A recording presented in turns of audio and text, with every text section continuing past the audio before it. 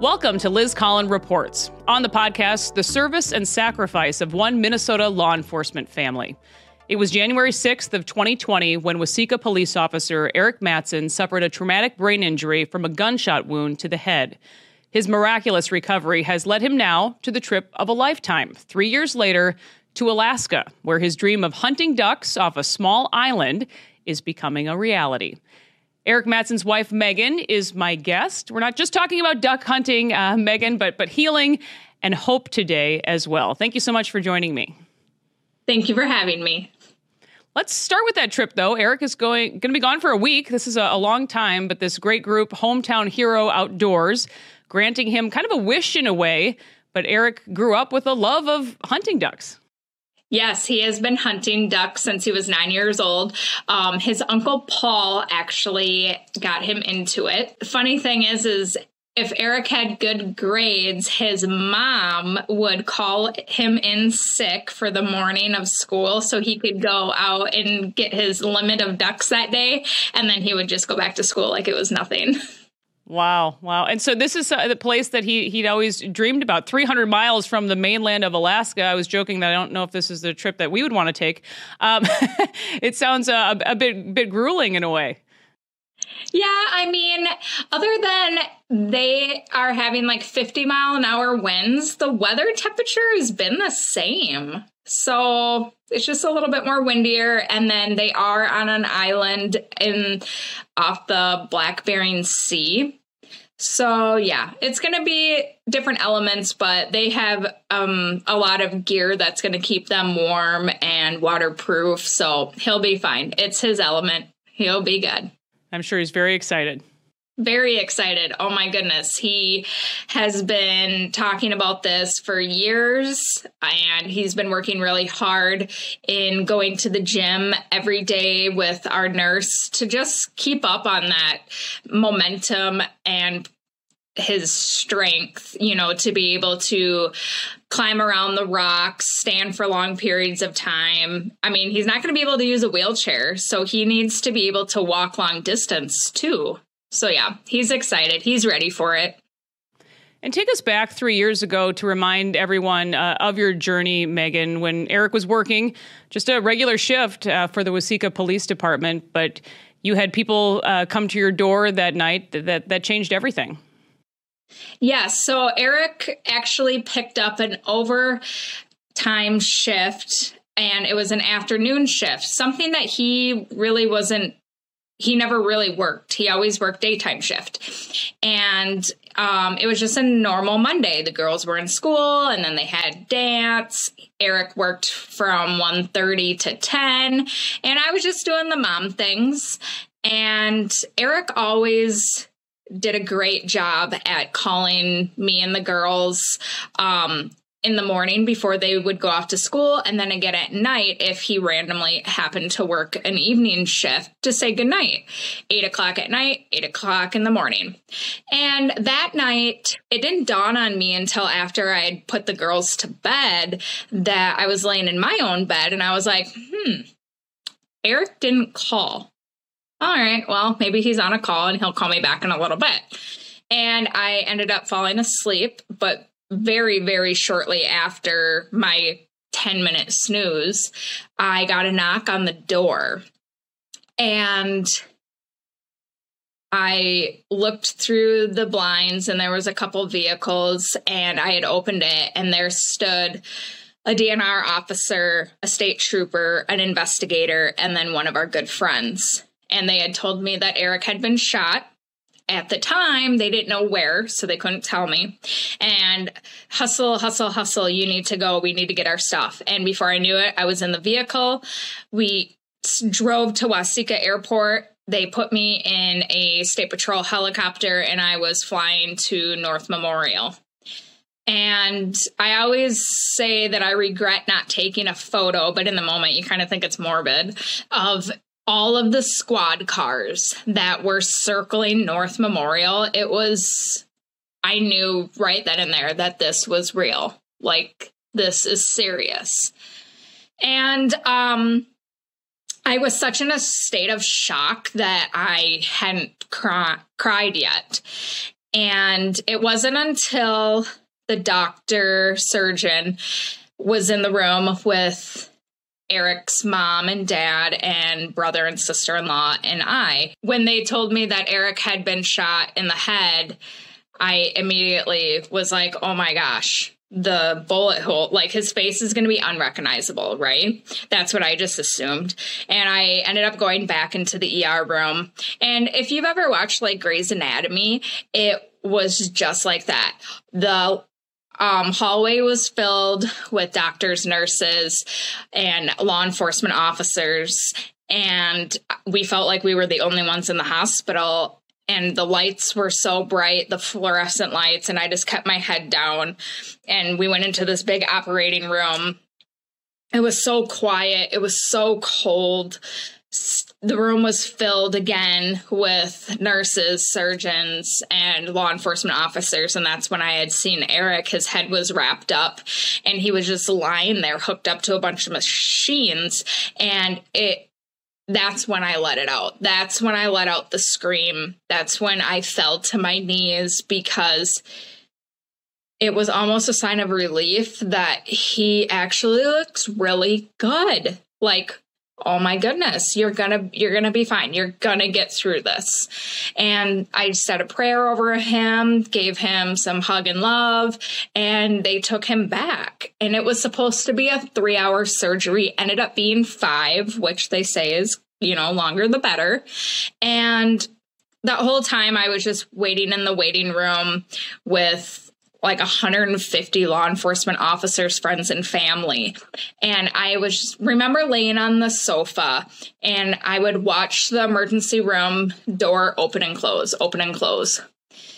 And 5 hours went by, and the surgeon must have hit like the door, like the handicap button, so that the door would open. And he took off his cap, took off his gown, and just let out a huge sigh.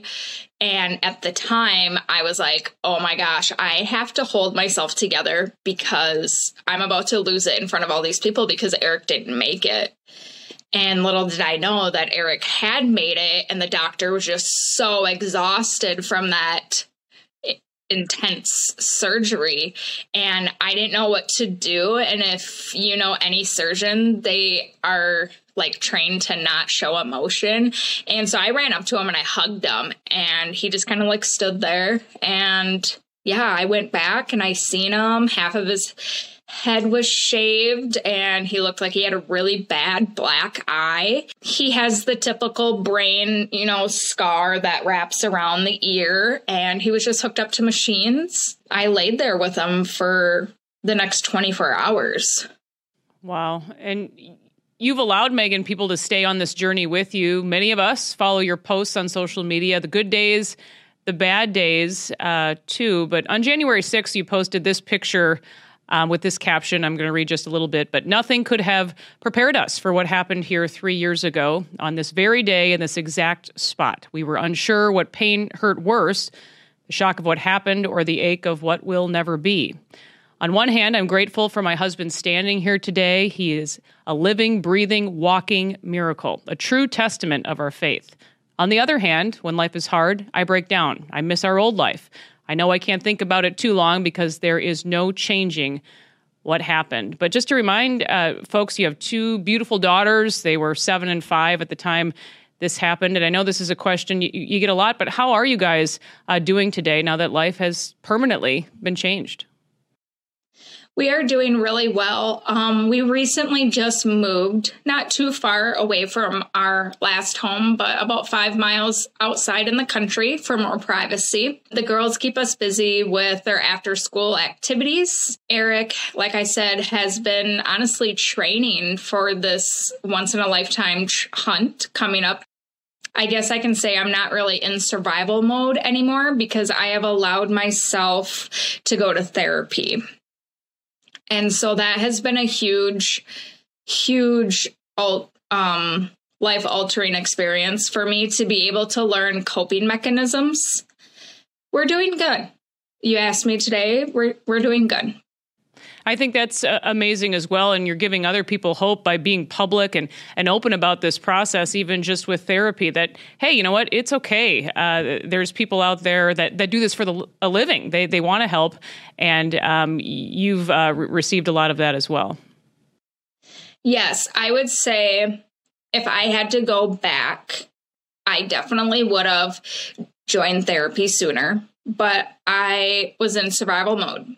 I didn't want to deal with my emotions. I was trying to take care of Eric's emotions, our daughter's emotions, and I would just stuff mine down until I would get to a breaking point and I would be an emotional wreck for days.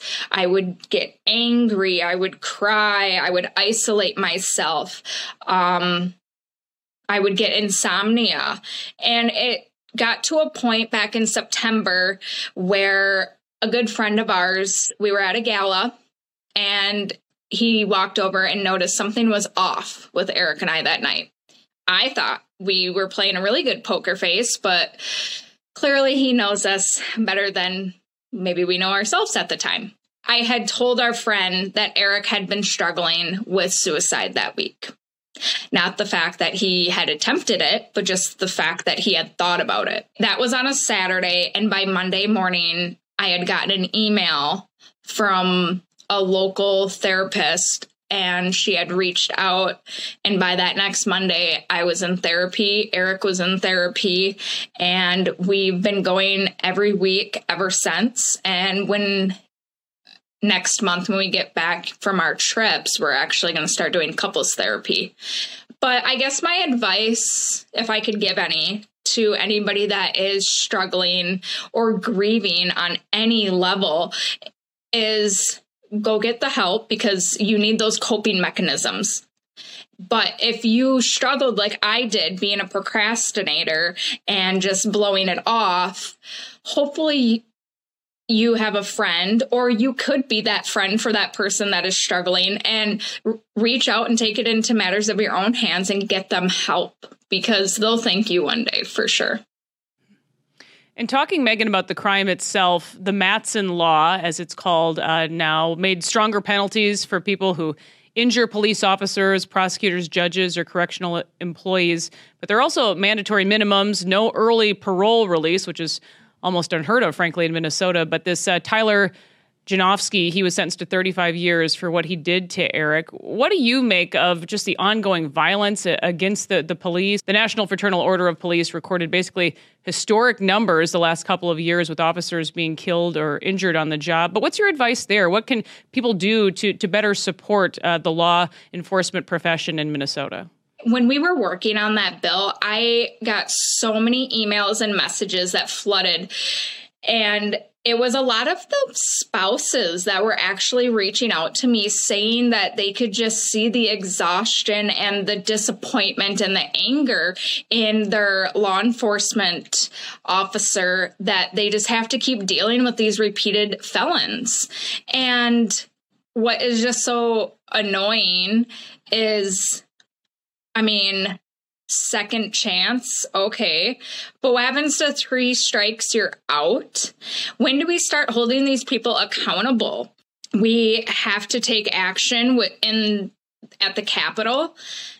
And like I said that day, and I looked at all of the House, all of the Senate. I don't care if you're left side or right side, but you will never know what we go through unless it happened to you. So do you want that? And then things are going to change? I just don't think it's right.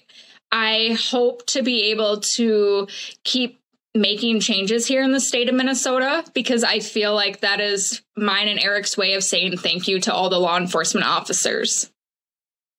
And as far as Eric's health journey, we know he spent months in the hospital, then many more months in rehabilitation. What do doctors say about the days ahead? Can he make even more strides battling back? I know he's a very focused man. Yes. So I've actually had 2 conversations in the last 6 months with 2 professionals that are from completely different sides. And we're 3 years out. This is Eric, give or take. It's up to Eric. There's no magic pill. There's no amount of therapy that is going to bring him back. It's all up here. If Eric wants to do it, he will do it. That's hard for a lot of people to accept. It's taken me some time to accept that, but after I heard that from two other professionals, it really resonated with me. Back to this hunting trip, though, 4,000 trips that this Hometown Heroes Outdoors has taken people on at this point, people from states all across the country. What's Eric's goal here? I know he is a goal-oriented person. Yeah, so Eric's goal with this hunt, actually, we just talked about it this morning. Our documentary crew guy said, hey, I heard about this, and don't quote me, but it's like a 42 duck hunt like goal that these hunter guys can do. And I told Eric, I'm like, all you have is time in life. So King Eider is like the last duck, right? The big hurrah of achieving this big giant metal plaque of saying I am one of the very rarest waterfall hunters to have been able to collect all 42 ducks. Well, to Eric's advantage, he already has 12 of them downstairs in our basement. So what's 12 more? So I think that's what he's going to pursue after this hunt, is just keep going after them ducks. That's great. That's great. And tell our audience how they can continue to follow your story and show support, Megan. Yes, you can follow our story on Instagram. I am very active on that daily. And you can find me at Megan Matson 222. Well, thank you, Megan, so much to you, to your husband, your entire family for their service. The true definition of Matson Strong. That's the hashtag, right? Yes. Thank you, Megan, so much. Thank you. And that will do it for this episode of Liz Collin Reports. We will see you next time.